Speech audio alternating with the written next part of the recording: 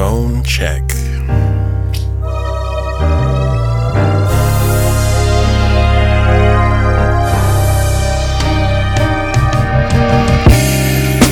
Welcome. Man, it doesn't feel loud enough. Check. That feels a little better.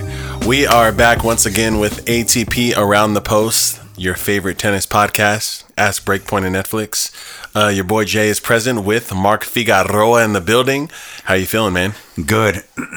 There was a lot of news that we had missed because we were filming or recording the podcast. Yeah. So the news was happening while we were recording. Yeah. So there's a lot of news to talk about today. It's a loaded episode. Oh, I love to hear that it's a loaded episode. Where do we start? We're going to start with the Netflix curse continues with the second season. So we knew about the first season, people, Sakari, Berrettini not being able to play.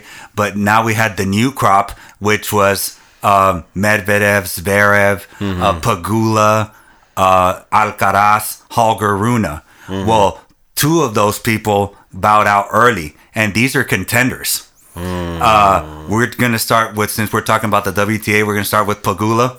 As you know, by the Netflix documentary, she is the daughter of the Buffalo Bills owner, and she's been ridiculed because throughout that episode, even they say money can't buy ranking.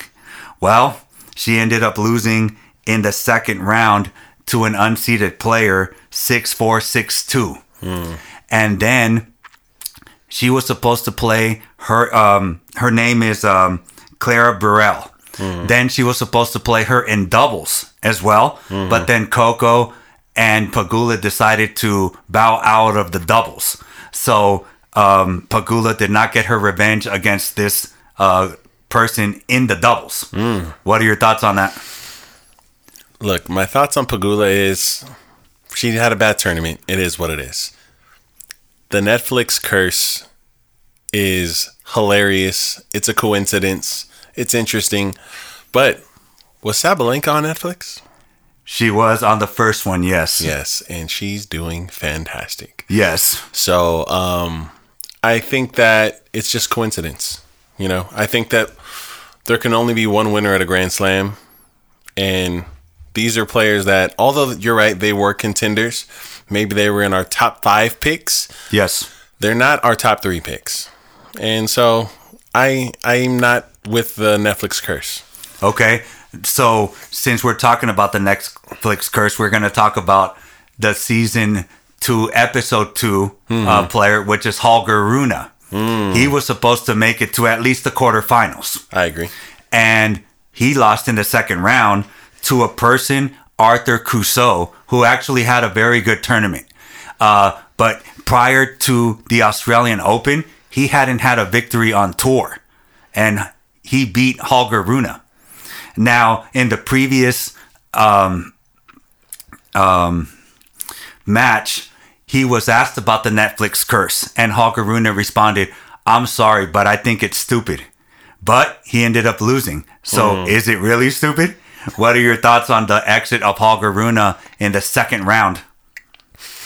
I'm of the thought that Holger Rune exiting the second round is a disappointment and an upset, but it's not that crazy or far-fetched, right? We've seen him yo-yo up and down in his performance throughout the last year, and we did think that he finally found some momentum and was going to really break through and have a big performance here, but it's not his time yet. I think that's what it ultimately is, and I think he's onto something when he says it's not real, and I think he has the right mindset.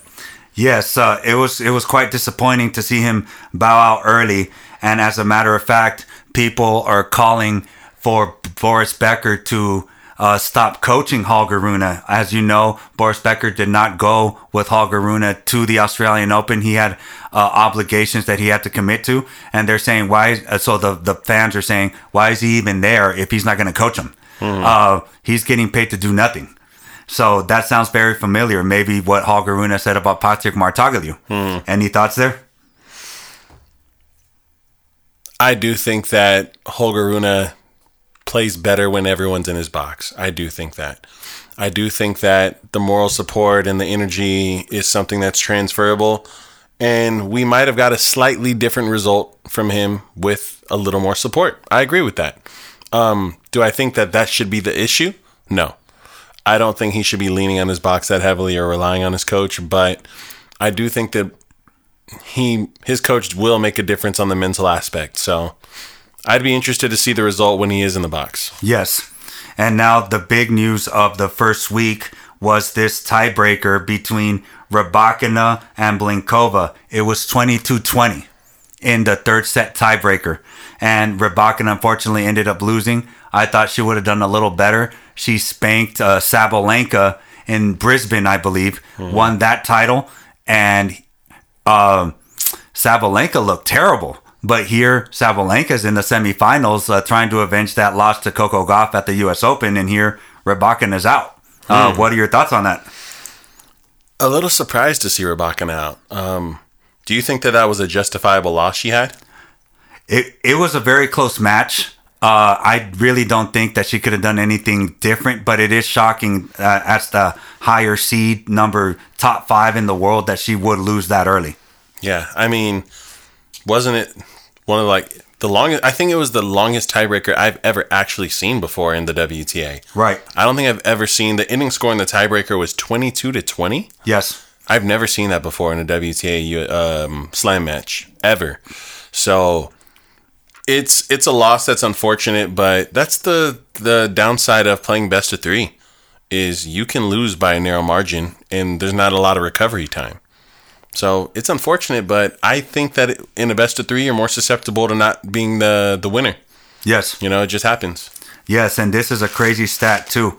20 of the 32 seeds out before the third round. 5 were in the top 8. And that included ATP and WTA. As you know, Holger Rune. But most of them were the WTA players. Yeah. What are your thoughts on that? That is crazy. Yeah, it's super crazy. With the WTA, for me, I don't take it as seriously because, for example, Rybakina lost at the Australian Open. How many times did she lose by more than one break? She lost by a break in one set, and that's it, and lost the whole match. First set, she wins one set, up a break, loses one set, down a break, and then third set goes to an extremely long tiebreaker, and she's out the match. She technically lost the match by one service game and 2 points. That's narrow margins, And I think that in the WTA, the margins stay that narrow, and that's why you have less consistent results. Right. So how many times would we have seen Federer, Nadal, or Djokovic out early in a slam if it wasn't 5 sets? They'd be less dominant. So I think that 5 sets has its pros and cons, and I really like the pros. Yes, I agree. So this is actually a funny story. She hasn't been in Contender in a while, but she actually brought up some very hilarious news for sure. Mm-hmm. We're talking about Sloane Stephens. Now, we did talk about her off air last week, you and I, saying that she's just there to play. She's just there for the money. But she actually made a statement. She was asked after her victory by a reporter, or the reporter said, "Are you flat? Do you feel that you played flat?" She replied, "You guys are always going to talk crap about me, so I'm just going to play how I play and just have fun. That's it." What are your thoughts on that comment? Look, we've talked about this off air, and there's some topics we discussed that I don't necessarily know if they should be on a podcast, so I don't say them. But I have always thought that Sloane Stephens is fully capable, talent-wise, of being a top 10 player right now. If she wanted to. If she wanted to. I have no doubt in my mind about that. Yes. And I think that she melds in performances. I think she shows up and does enough. And I think that she gets away with it because she is extremely talented. I don't think she's putting in the level of grind of a Sabalenka or Niga. I don't think she's as disciplined as them. I don't think she wants to be out there on the court as much as they do. And I think that she lives a very comfortable life, and she uses professional tennis as a source of income. That's my genuine opinion. And look, I also, that same opinion of me saying I don't think she wants to be out there year-round grinding every tournament. I also think that if she really did want to put the time in and do it the right way, she'd be a top 10 player, and she'd probably have 5 slams. Yes. That'd be my opinion there. Now, here's the funny story. Sloane Stephens, in the next match where she lost, she found herself hungry at the time, and she had her box order food. The food of choice was sushi with a milkshake. They brought it over. They handed it over to the ball kid, and they handed it in the middle of the match. So Sloane Stephens got a warning for taking too long during the break. She took about 30 seconds over, and then she said, "I'm still eating." So she accepted it and just moved on, and she got to finish that meal that she wanted. So that was actually a fairly funny story. Any thoughts on that? That's funny. And it just reinforces my thought that, look, she's going to get her check and she's going to play this match, and there's nothing you're going to do to stop her from having the time that she wants to have. So that's pretty funny. Yes, it is. That's also a funny combination. Yes. Milkshake and sushi is crazy. Yes, that is very weird. The fact that she didn't have problems during the match, that's just a weird combination to eat at that point. But now we're going to talk about Andreeva. She actually had a very good Australian Open. She made a deep run in her third round match. She found herself down 1-5 in the third and came back and won 7-6. So she is a prodigy. She is supposed to be the future of WTA. Mm-hmm. What are your thoughts on her performance at the Australian Open? I'll be honest. I didn't get to catch her matches live like I wanted to. So I'd probably have to lean on you more to hear how much we can dig into her performance and what it really means. But, I'm familiar with her results, respectable loss. Yes. She went down to Krishkova. I think it was Krishkova in split sets. That's solid. That's a good performance. I didn't get to watch her matches in particular. What can you tell me about them? I just saw the one where she came back from that 1-5 loss. Yeah. And she's definitely living up to the hype. There's a lot there. She is a very young player, talented player, and she has a lot of potential for sure. She's going to be a very good player in the near future. Yeah, and she upset Jabeur in the first round? Yeah, something like that, yes. Yeah, so, yeah, very interesting stuff. I'm going to start paying closer attention, but in this particular tournament, there were so many good matches happening. I missed a few of the certain ones live. Yes, and then the big one is Nuskova, who ended up upsetting Iga. And then she got a walkover by Monfils's wife. I forgot her name. Svitolina. And I was extremely disappointed in that one. I was hoping that she would be able to compete. Yeah. But shout out to Nuskova, who actually had a very good Australian Open by defeating Iga. Yeah. What are your thoughts on that? I just wish she could have followed it up with an equally significant win after. It's so interesting how sometimes when the heavyweight gets upset, the player who beats them loses their next match. Yes. That's so weird how that happens. So, yeah, I'd like to see what she has happening for herself down the road. Yes, she did win her very next round because Svitolina gave her the walkover. So the other big story was Marta Kostyuk. Now, if you don't know her, she's the one that played in that exhibition with Andreeva and refused to play her in the finals, so they had to get a guy to play Andreeva. That's who Kostyuk is. She made it to the quarterfinals, lost to Coco Gauff. She was actually up, I believe it was 1-4 or 1-5 in the first set, 5-1. Lost that set. And then she did end up winning the second set, but lost the third. What are your thoughts? It's impressive. Coco Gauff is testing Coco Gauff at this point in her career is an accomplishment if you're an up-and-coming player or an unknown player. Coco Gauff doesn't just randomly drop sets. Coco Gauff maintains her level pretty consistently. So this is something to pay attention to. I think it's a detail of value. So I think that at the end of this Australian Open, me and you might need to have a conversation about who really blew up the radar and who set themselves up for a really good year. Yes, the teenagers definitely set themselves up in the WTA. Yeah. Kostyuk is proving that she can be a contender as well. She also made some comments off court saying, let's just call it what it is. These are her words pretty much. Let's just call it what it is. Raducanu had a very easy draw at the U.S. Open when she won. We all know that Leylah Fernandez had the tougher draw. Anybody could have won with that draw. That's what Kostyuk said about Raducanu. Any thoughts on that? It's a spicy take. It's a semi-honest take. Here's my first beef. Why doesn't anybody say that about Casper Ruud? If it were that easy, Casper Ruud would have a U.S. Open right now, right? Secondly... French Open, too. French Open, too. Secondly,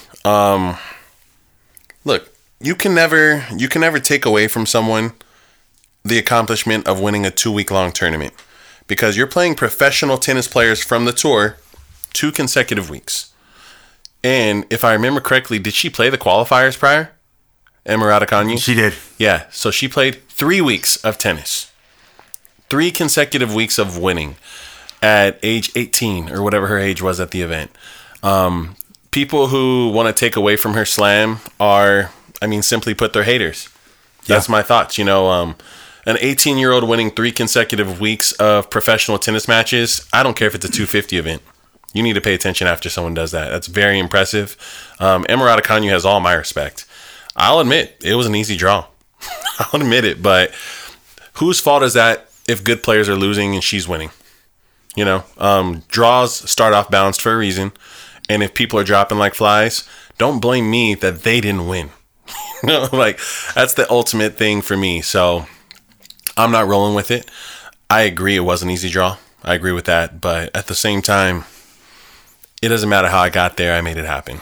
I got over that because Fernandez played Sabalenka, Svitolina, beat them, and then was pretty much worn out in the final. Yeah. And I was kind of disappointed at that. But I finally said, all right, Raducanu's a decent player. She is. So she has to beat the people that are in front of her, and she did. Yeah.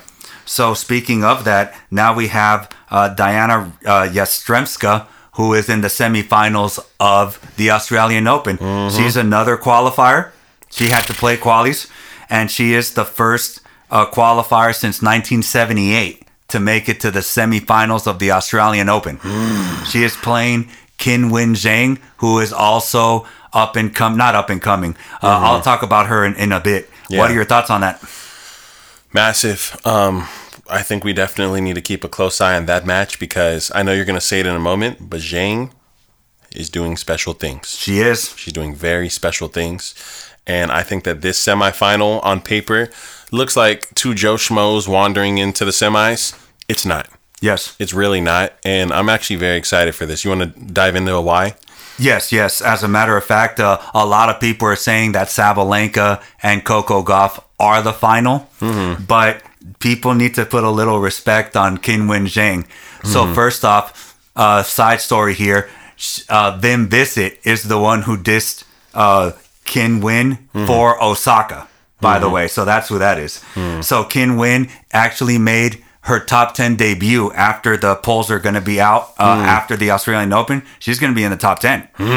And in 2023 U.S. Open, she made it to the quarterfinals. And in this Australian Open, she's in the semifinals. So it's not as if she's barely making it. She's making noise. Yeah. So people need to respect her. Absolutely. And Chinese player, obviously, she loves Li Na. They got a hugging moment. They were talking about doing karaoke, all this stuff. But what are your thoughts on Qinwen?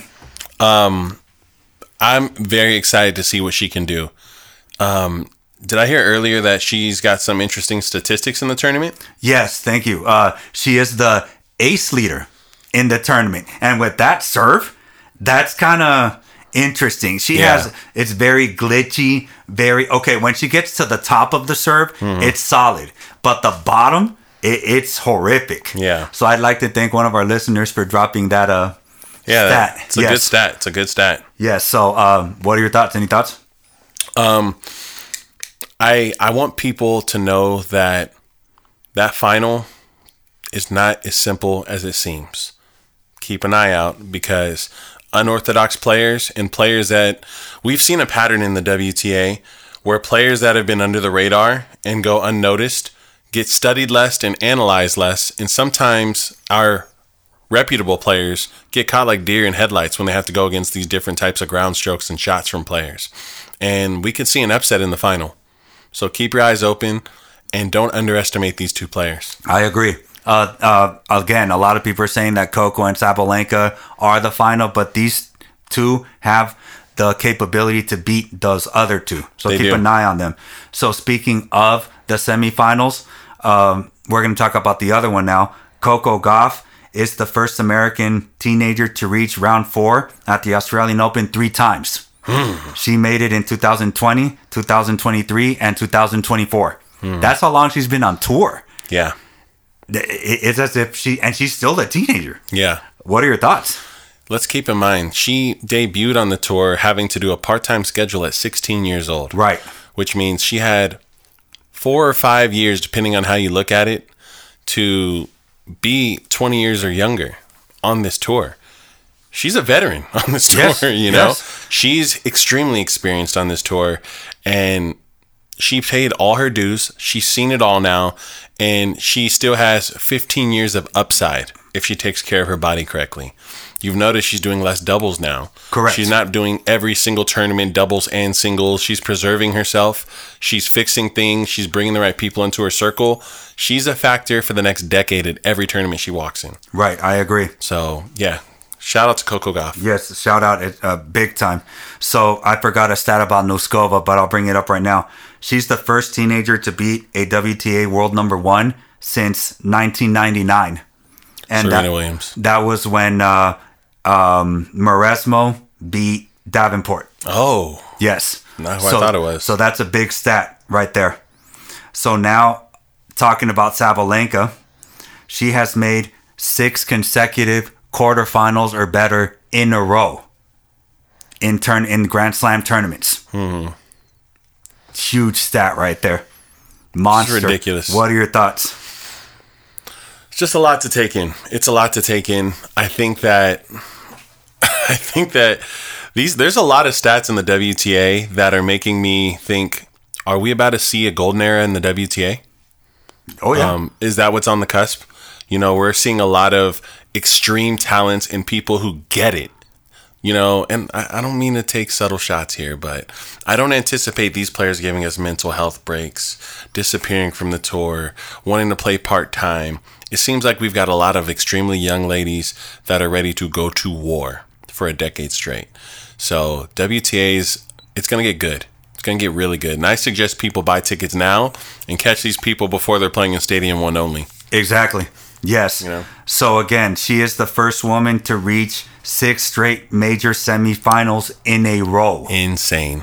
And it's funny too, because I guess she just gets it out of the way in the 500s and the 1000s where she's getting spanked, Sabalenka. Yeah. But then when it really matters, she brings it. She turns it on. She turns it on. As a matter of fact, there's only one person that has done better than Sabalenka. Obviously, you're going to know who it is.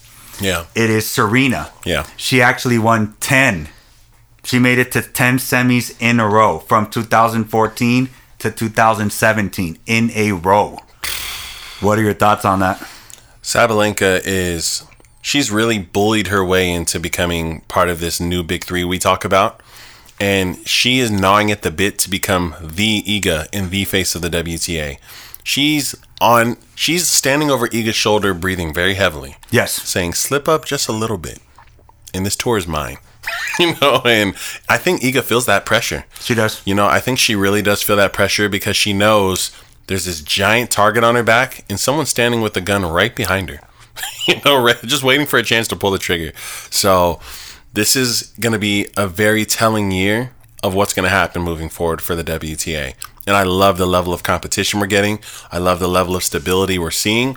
And we're seeing new talent to threaten that. Exactly. Everything's looking great again. Yes, good. Exactly. And stat on Coco, she is the youngest American woman to reach the semifinals since 1991. And that person was Mary Jo Fernandez, who is an announcer for ESPN. So, good stuff for Coco. Sheesh. Yeah, so now we're going to talk about Iga real quick. As you know, she lost early. She was supposed to be, although it's kind of hard to say that she was going to be a contender because the Australian Open and Wimbledon are probably her worst Grand Slams. But you still think she's a number one player. She's going to make a deep run. But Navratilova took a shot at her.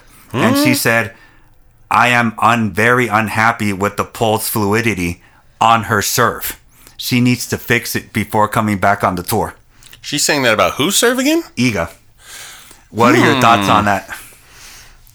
She's going to make me want to re-examine the Iga serve motion a little bit because Navratilova is not an opinion I take lightly. No. I don't want to call her a hater because she's not really a hater. Not a hater. She's not a hater, and she's actually a very passionate athlete and a fan of the sport. And let's be honest here. It is time for Iga to start making tweaks and adjustments and figuring out how to become the perfect player.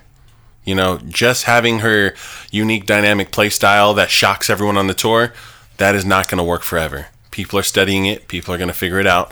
People are going to adjust, rise to the occasion, and then it'll be her job to rise again. And Navratilova is sniffing out the things that are probably important.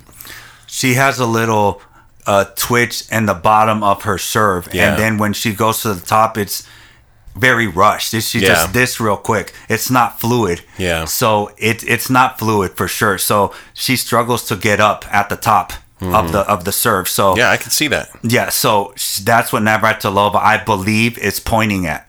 So a lot of the time she does her kick serve very low. She hits it very low. So she does need to fix that part for sure.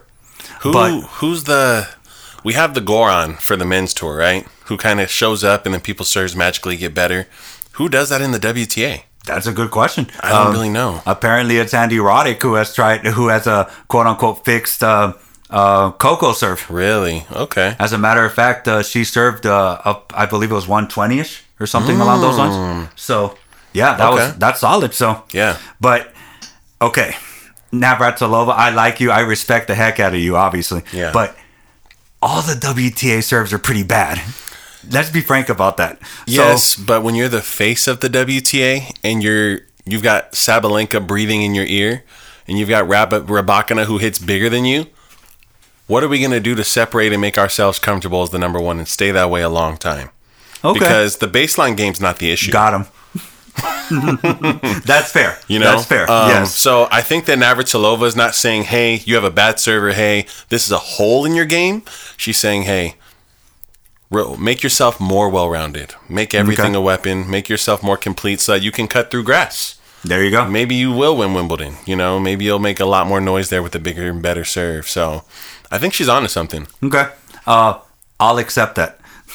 All right. So now moving on to the men. So as you saw, all that was just WTA right there. Jeez. So packed episode. So now we're going to get to the ATP.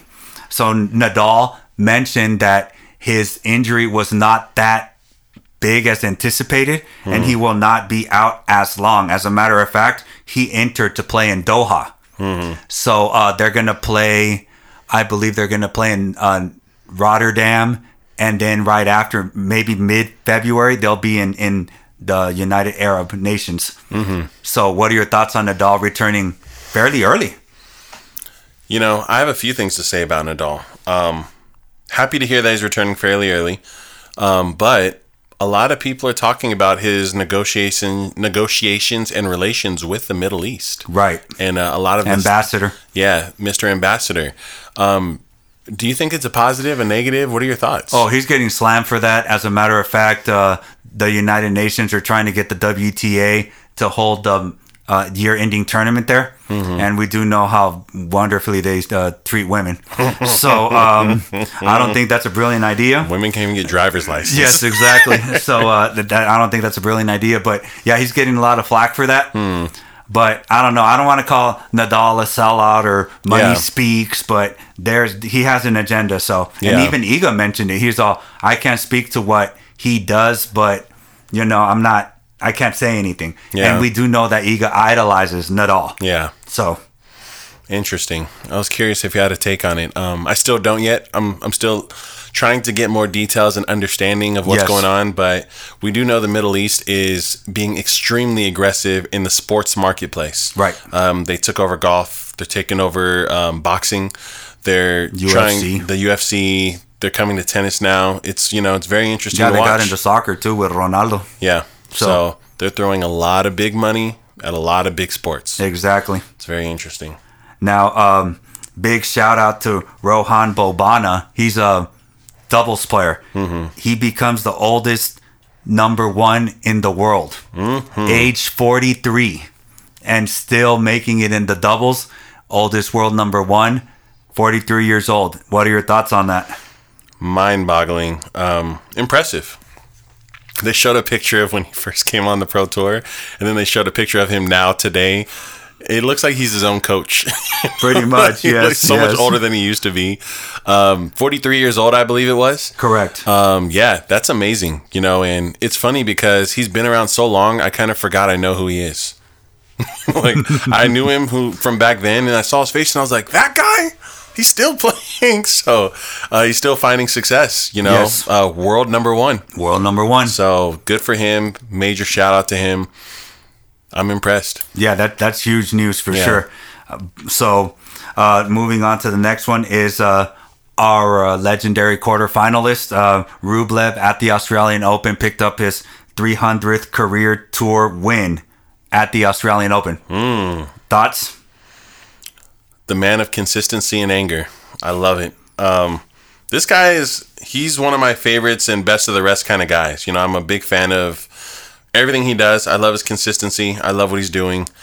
And, ultimately, the question for me isn't, is he going to keep winning? I think that he's doing a great job at gatekeeping the position he's in and beating everyone below him and having wars with the people above him. I just wonder, is this a sign that he will eventually break through? Because we've seen people in his position never break through, and we've seen some that are late bloomers as well. Right. What are your thoughts on that part? Okay, see, what I think is he's actually playing to his ranking, to tell you the truth. Yeah. He's, 5'6"? Yeah. So technically speaking, the top four are supposed to make it to the semifinals. Yeah. So technically speaking, he is playing to his ranking. Yeah, absolutely. So I will say that eventually he will break through. I do believe that he has the weaponry to do it. I don't think it could be Djokovic, but against another top four, I think he could. Yeah. And by the way, that was his 10th consecutive quarterfinal. Goodness gracious. As well. You want to talk about consistency. That's consistency right there. Yeah. I think we just wait for a draw to open up. Right. Like someone loses on that he doesn't have to beat, and then he breaks through. Exactly. And we've seen that with Ferrer, and we've seen that with Berdych, and we've seen that with Nishikori. We've seen that with a lot of the guys in his same position. When one person drops out, they go straight to the final. Exactly. Casper Ruud, you lucky bastard. Why couldn't it be Rublev? Now, before I go with the other people that have made first-time appearances, I'm going to get my Stefano Tsitsipas out of the way. Oh, man. All right. So he said Djokovic needs to be nice so other people could win. And whatever the heck he said right now. All right, we do know that Stefano Tsitsipas was going to be on Djokovic's half of the draw, but he overlooked Taylor Fritz. And Taylor Fritz beat Stefano Tsitsipas. And Fritz was the one who played Djokovic, not Stefanos. Yeah. What are your thoughts on that? I'm a Fritz fan, and we know how this podcast feels about the legendary Tsitsipas. So No, jeez. I'm kind of glad at the way things played out. I hate to be a hater. I'm a hater here. I could say that. And great job, Taylor Fritz. I think you had an incredible tournament. I think you played some of the best tennis of your life. And it's funny that he flew under the radar for people like Stefanos, who assumed everyone else is unimportant. I just can't beat Djokovic. Hold on, buddy. Exactly. There's other people that can beat you. And you got work to do. He's not Rublev, who just beats everyone else. He's not that guy. So, it was fun to see. I love to see it. I guess his car isn't as vintage as he claims. Oh, my goodness. And there's more to fix on that. Maybe there's a flat tire there and he needs to fix it real quick. Oh, what a guy. Now, this is actually a very interesting stat. Taylor Fritz recorded his first top 10 win against Stefano Tsitsipas. Would you have figured that that's his first top 10 win in a major? That's kind of surprising. Yeah, I'm shocked about that. You know, he has notable dramatic victories outside of slams, but maybe this means he's never really made the runs we think he should have in slams. That's surprising. And I hate that for him. He's known for his match play against Nadal. Right. You know, so it's surprising that this is the first time, but it also speaks to how surprising the win against Nadal at Indian Wells was as well. So, you know, I think this is a great sign for him in his year. I think so. I agree. So we're going to get to Nuno Borges, who is the first Portuguese man to make it to the fourth round. He ended up losing to Medvedev. He had a heck of a tournament. Any thoughts on that? Who's had a heck of a tournament? Nuno Borges. He's a Portuguese player. He ended up losing Who did he to upset? Medvedev. He upset someone. Yes, he did. It was somebody, I don't recall right now. Yeah, he upset a seeded player right before he lost to Medvedev. And I just remember being actually very surprised by that upset. But, you know, I think he had a great tournament. And he lost to a person that he was absolutely supposed to lose to. So I think that we can't call it a fluke. He upset Dimitrov. Oh, Dimitrov. Yeah, that's what it was. Okay. He took out Dimitrov in 4 sets. Right. And just to bring this up, before that, he straight sets on Fokina. Yeah. You know, so he went through a pretty impressive draw. Yeah, I'm impressed by what the guy did. Never had heard of him prior. Maybe that's just me being ignorant, but he came out of nowhere to me as a spectator. So I don't know if maybe you knew a little backstory on this guy. I didn't, but don't worry about it. Everybody's giving a ton of flack to Patrick McEnroe, to where every time a new player comes up, he said, I never heard of this guy. So everybody's all giving him flack. But I will say this, McEnroe, you're a great commentator, but it's your job. Yeah. It's your job to know these players and to give facts about these players. Yeah. So instead of acting as if, they're not worthy of my attention, that's your job. Do some research and give us some facts about these players. Yeah, I will say that. Yes, exactly. So this is actually a very interesting topic here. Hurkacz is the first Polish man to reach the Australian Open quarterfinal. First? Yes. Wow. Okay. I thought that Hurkacz actually had a deep run, or at least had matched the quarterfinal before, but I guess he didn't. And as you know, he did lose to Medvedev in 5. It was a heck of a great match. Yeah. What are your thoughts on Hurkacz? I mean, I think when we first start to see Hurkacz on the tour, I think you called out that he was very much potentially a future Tomasz Berdych. Correct. And he's living up to that call you made. You know, he's really striking the ball clean. He's a great baseliner, and he's got a rock solid serve. He's a big body that moves pretty well. And I think that he's another Rublev for me, where he plays to his ranking. Yes. You know, he plays well to his ranking, and we're just kind of waiting to see when he'll play above his ranking, because it's a matter of time, right? Yes. I think Wimbledon will be a great opportunity for him. And I think that anywhere that rewards a big server, he should be considered a quarter or semifinalist already. Right. He doesn't seem to fear the big stage. He doesn't seem to fear the bigger seeds. I think that he's a threat. I think he's amazing. Yes, I agree. He's a very good player, ace leader as well last year, and he has a lot of weaponry to do it. He's actually a very smooth mover, and he's a very clean ball striker. Exactly. He's not Berdych. Yeah. But he's kind of close. I've seen videos of him, and I'm, whoa, this guy's actually clean. Not as clean of a ball striker, much better server. Yeah. Which I would trade for that. Yeah. So, exactly. You know, I think that having the bigger serve as a weapon instead of striking so clean will get you a little further. Yeah, I agree. And we might as well get to that right now. So, but first we're going to give some stats. So Alcaraz becomes the youngest player in the Open era to reach 4th round in 7 consecutive Grand Slams. And he beat the record of Bjorn Borg. What are your thoughts on that? I think that we need no more stats on this young man. His future can only be heralded by his health. Nothing else can stop him. He's destined for the Hall of Fame. He's destined for greatness. He's already done everything that we speculated was possible. And now it's just how long will he do it for? I agree. That's the only question. So I hope that his team is well aware of that and they're taking care of his body to the maximum. It appears they are. When I see they're behind the scenes, they're doing the deep stretches. They're taking care of the body's warm-ups. They're keeping him in shape. He's staying lean. He's staying in a good headspace. They're doing all the right things to create longevity. My only concern is he relies a lot on physicality in his play style. But I think the drop shot and maybe growing his serve can make some big changes in his longevity also. He's changing the game with his drop shots. Yeah. So Medvedev even talked about it on court when he was asked, why do you return so deep?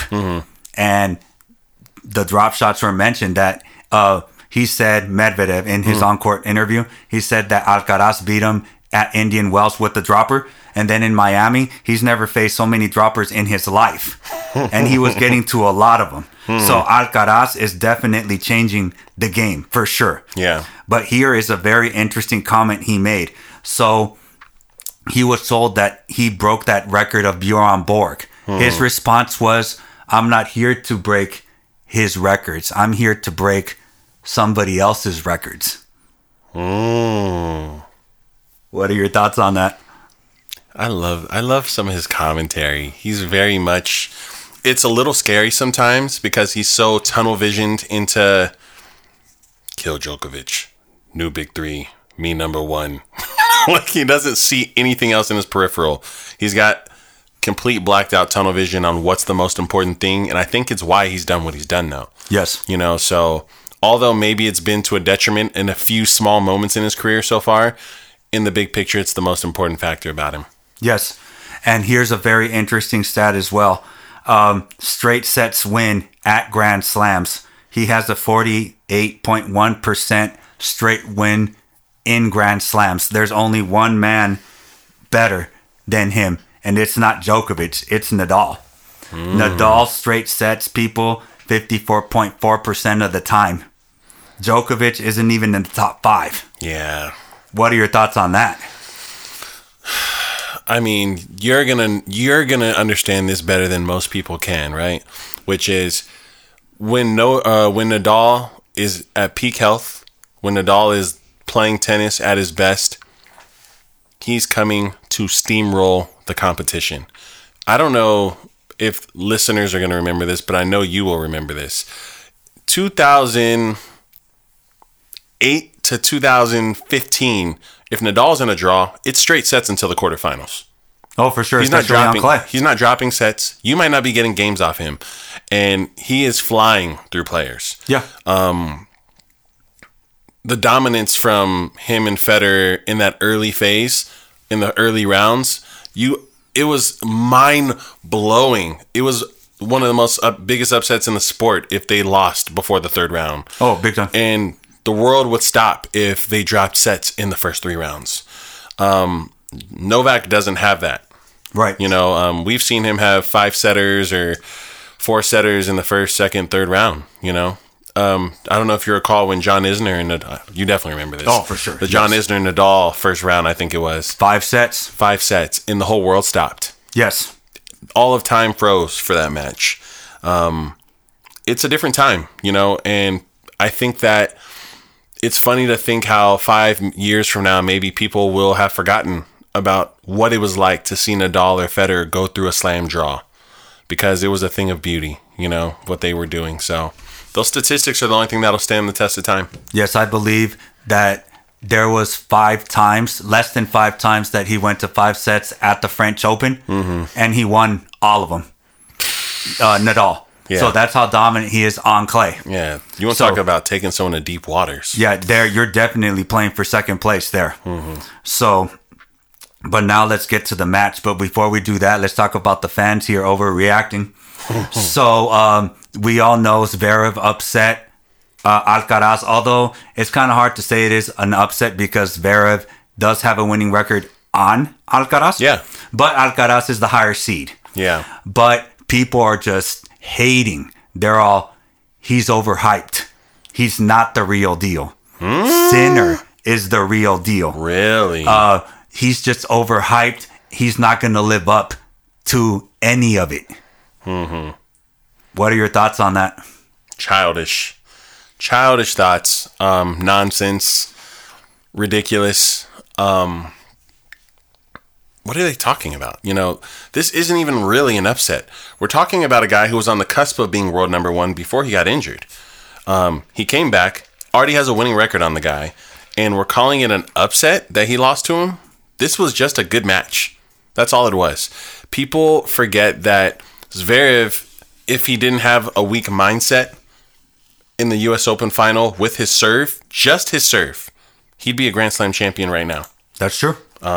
He lowered his serve speed down to 70 miles per hour when he was serving 135 in the first 2 sets and gave himself a flopped of a performance at the U.S. Open. He's not doing that at this tournament. No, he's not. I'm sure you're going to dive into it in a moment. I will. But he's doing things that he should have done back then that would have won him a Grand Slam and got him the world number one ranking. He is someone to be careful of and watch, and he's playing above his current seeding. People are just, they just look at the present and not really the past. They look at what have you done for me lately. They're fickle. Mm-hmm. So Alcaraz beat Djokovic at Wimbledon where he was the underdog. But people are, that was 7 months ago.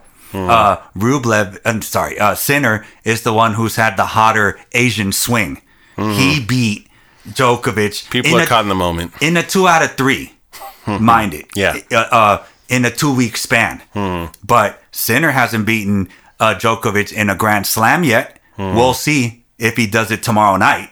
But yeah, people are just caught up for sure. And he has 2 Grand Slams. Respect the man. So now we're going to get to the match. Hmm. So a listener of ours told me to dive into it a little bit, so I will. Alcaraz was very flat for sure. He was deer caught in deer with headlights. He didn't know he didn't know what to do at all.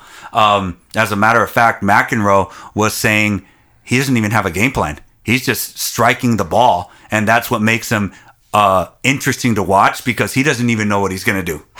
And he did that. He did that for the longest time. Yeah. He was off of his back foot trying to hit a 90-mile-an-hour forehand. Mm. And he was just overwhelmed, for sure. Yeah. Finally, in the 3rd set, he started to put more points together. Mm-hmm. He started to utilize the drop shot more. Mm-hmm. He started to move Zverev around more. And that's when he got into the set more. So it's not anything. He did not have a game plan for sure. Yeah.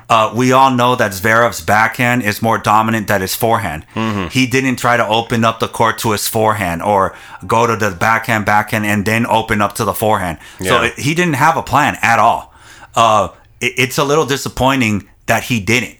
I'm assuming that El Mosquito definitely would have made a big difference there. Yeah. But I will say this. I've told you this before the podcast. Mm-hmm.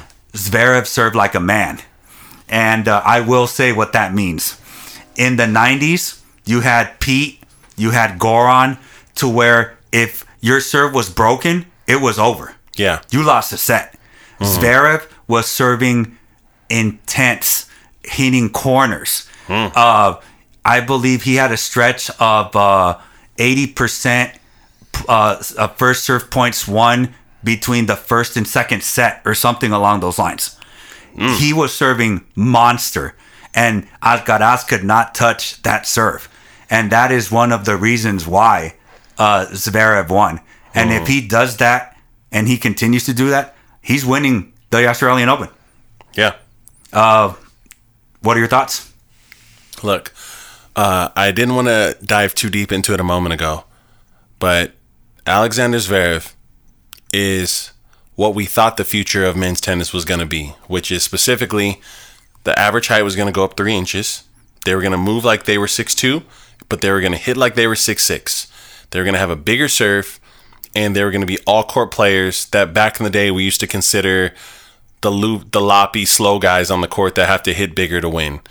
He's found a way with, and I'm talking about him, Medvedev, Kyrgios, Hurkacz. There's a whole wave of these guys, but Zverev is the most balanced out of that sector. He does well on clay. He has a massive serve. He's got a rock-solid backhand that can change directions.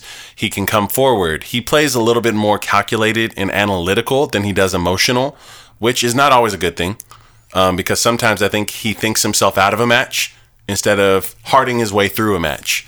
And that's partially why he lost that U.S. Open final, where he came out gunning, 135-mile-per-hour serves on the lines. By the fourth or fifth set, he was serving 72-mile-per-hour serves to Dominic Thiem, who was 8 feet behind the baseline. Yes. And it cost him the final. I think that maybe we're seeing a new version of him that has the mental stability to play at a high level all the way through an entire 5-set match. And if that's the case, there's a possibility we're about to see a guy who can beat Djokovic at the Australian Open. I agree. He is backhand to backhand going to be able to survive. Yes. He can change directions with him. And if he plays tactically, he's going to be able to open up that backhand side. I agree. So the analytical mind, if he has the self-belief and serves well, like a man. Like a man. Not dropping the serve speed by 40 miles. Yes. We could see a massive upset here. And that's assuming Djokovic gets past Jannik Sinner, who's also playing like a man. Oh, for sure. Yes. Yes, he is. Yes, he is. So there is a lot to be seen. I think that our remaining players in the draw are all people who could win the Australian Open. All 4. Yes, the reason why I say that is because, again, in the 90s, one break and it's over. Yeah. And in the women's game, it was who can hold serve first. Yeah. Then that's how it was. Yeah. But recently, it's been in the ATP, people break serve at will. Yeah. But this match reminded me of, it went back to if Alcaraz loses serve, it's over. Yeah. And that's what it was. So it was very exciting to see that. Yeah. So now we're going to get to Djokovic, who has a ton of stats. But he recorded his 48th bagel in a Grand Slam in this tournament. As we know, he double bageled Manarino, who is a top 20 tennis player. So that is very impressive. Very impressive. Yes, he has 48 bagels in a Grand Slam. There's only one man better. Andre was a killer. He came to play. Yeah. He has 50 bagels in a Grand Slam. That's crazy. Now, here's something that's interesting to me. Talking about the previous stat, Alcaraz has a higher straight set percentage. So if he's bageling people so much, why doesn't he win in straight sets more? What are your thoughts on that? I think you have an opportunity to get more bagels when you play more 5-setters. Haha, there you go. It's a ratio game. So it's okay, you won more bagels, but how many more sets did you play in? Which is very interesting. But here's the more respectable and admirable part. To bagel someone requires you to have an incredible return game. Yes. That's the key, right? Because Sampras, for example, was very much, I broke you once. I'm going to snooze through the rest of your service games because I'm going to hold anyway. 6-4 in my sleep. 6-4, 6-4, 6-3, 6-3. But the Novaks of the world are going, I'm in every single service you have. I'm in there. I'm getting a lot of balls in play, aggressive and deep. Agassi is the king of that. Yes. So I think that's why they do so well with getting donuts as well on players. Yeah, I will give you that. We're talking about the 2 best returners on the ATP ever. Yeah. We have the most aggressive returner, which is Agassi. And then we have the most defensive, just get a 130 mile an hour serve in play by any means. Yeah. And that's Djokovic. Yeah. So those are the best returners, and now you know why they're bageling people. Yeah. So here's another crazy stat. He recorded his 700th victory on hard court. Djokovic. Wow. Only on hard court. Wow. Now, Federer does have more victories on hard court. I don't know the exact number, but Djokovic recorded his 700th in this Australian Open. What are your thoughts on that? Let's just put in perspective. A man who's been in 9 or 10 consecutive quarterfinals just recorded his 300th total win. Yes. Djokovic has 700 on one surface. That's a mind-blowing statistic. And it just speaks to his longevity and consistency, So major shout out to Djokovic. The stat is crazy. And then obviously the big one is 58. He tied Federer with the most quarterfinals ever in a Grand Slam. He'll be taking that next tournament. Yes. Any thoughts on that? Yeah. I'll save my reaction for when he takes the overall record because it will happen. So I'll see you then. Okay. And then in this Australian Open, he recorded his 92nd victory. Mm-hmm. He has 92 at Roland Garros, 92 at Wimbledon, and 88 at the U.S. Open. Those are his wins on Grand Slams. Jeez. You want to talk about that? It's just very interesting to hear how close together the numbers are on all of them. He's almost super balanced when it comes to the slams. Outside of obviously the outlier being the Australian, he's a very dominant guy everywhere he goes. He's definitely an all-surface player now.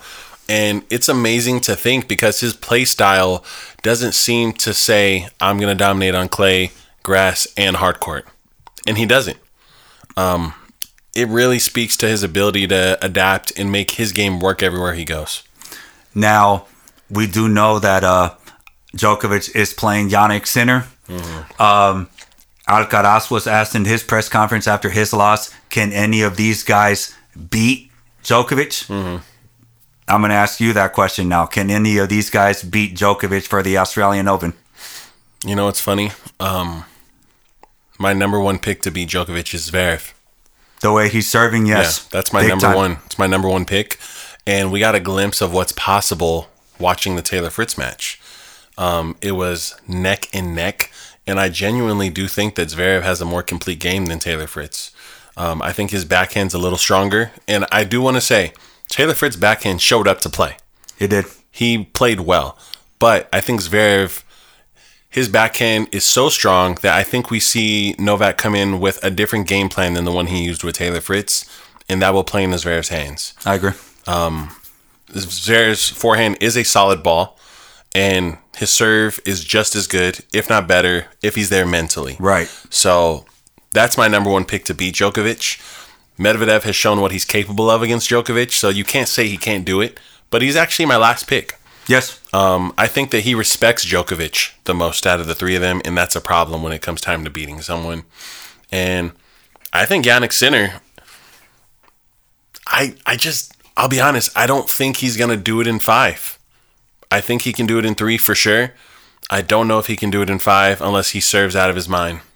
So we'll see. I think all three of them are capable. Zverev's my number one choice. I agree 100%. Mm-hmm. And for Holger Rune's sake, he said that one of the young guns has to beat Djokovic. So maybe Sinner could do something that Rune can't do either. Yeah. So, and now we're going to talk about retirements. So you thought the episode was over? Not yet. So we're going to talk about Millman. Millman retired this year. Now, here's a very interesting story. Mm-hmm. He's an Australian, and yet Craig Tilley, who's the tournament director, made him play qualifiers. Wow. He did not make it. And then he was all right, I'm calling it a career. Do you think that the Australian Open owed Millman a straight entry? It's a little difficult. I think that at the Grand Slam level, it would be nice, right? It would be nice if Tennis Australia gave him a free pass in. But at the same time, I think that a guaranteed pass in is something more like a Brisbane, Adelaide. I think some of these other satellite events that are within the region would have been a better place for him to get a guaranteed pass in to do his farewell. I think it's a big ask for a player who's never quite been top 10 to demand automatic entry as a legacy act into a Grand Slam. Even if he's an Australian in Australia? Can we let's talk here. When Stevie Johnson retires, does he have a right to demand a slot at the US Open? I don't know if it's demanding, but I guess he's done just enough for American tennis to get an entry. Okay. In my opinion. Okay. In that case, then, I'd have to say Millman should have got Djokovic first round. Oh, okay. There you go. Something like that. Throw them to the wolves, kind of thing. But I just think that it's a question of, because getting a free pass into a Grand Slam is you taking someone else's spot in that Grand Slam, right? Yes. And I can't remember if Millman was the one who gave Federer that big fit at a match. He did. I was gonna say that. His biggest claim to fame was that year when it was humid as heck at the U.S. Open, and Federer even said, "This wasn't tennis." Federer is the one who has played 5 sets, 5 hours long, and his hair is still in place. Yeah. That year, his shirts were soaked, and he just said, "I just wanted to leave." Yeah. But Millman out-endured him. So that was his biggest claim to fame, and that was a big victory at the U.S. Open. Yeah, I just don't think Millman has been that busy, He's not active. He's just not that active in the singles line. So I know that was a super memorable moment. It was really memorable. I think that video is online, and it gets replayed all the time. And they talk about Federer's escape artist plan, or, whatever they called it. But, yeah, I don't know if it's enough for me. Personally, I don't know. Okay. Well, good stuff, Millman. Hopefully you have a great life after tennis. Yeah, I'm sure he will. And now we're going to talk about Danielle Collins. She announced right after that, after the loss to Iga, that she is planning. She said that she's a very planned person. She wants to have a baby. I believe she's 29, 30 years old. And she said that it's time now to have a baby. So she said that this year for sure is going to be her last. She was a 2-time NCAA champion.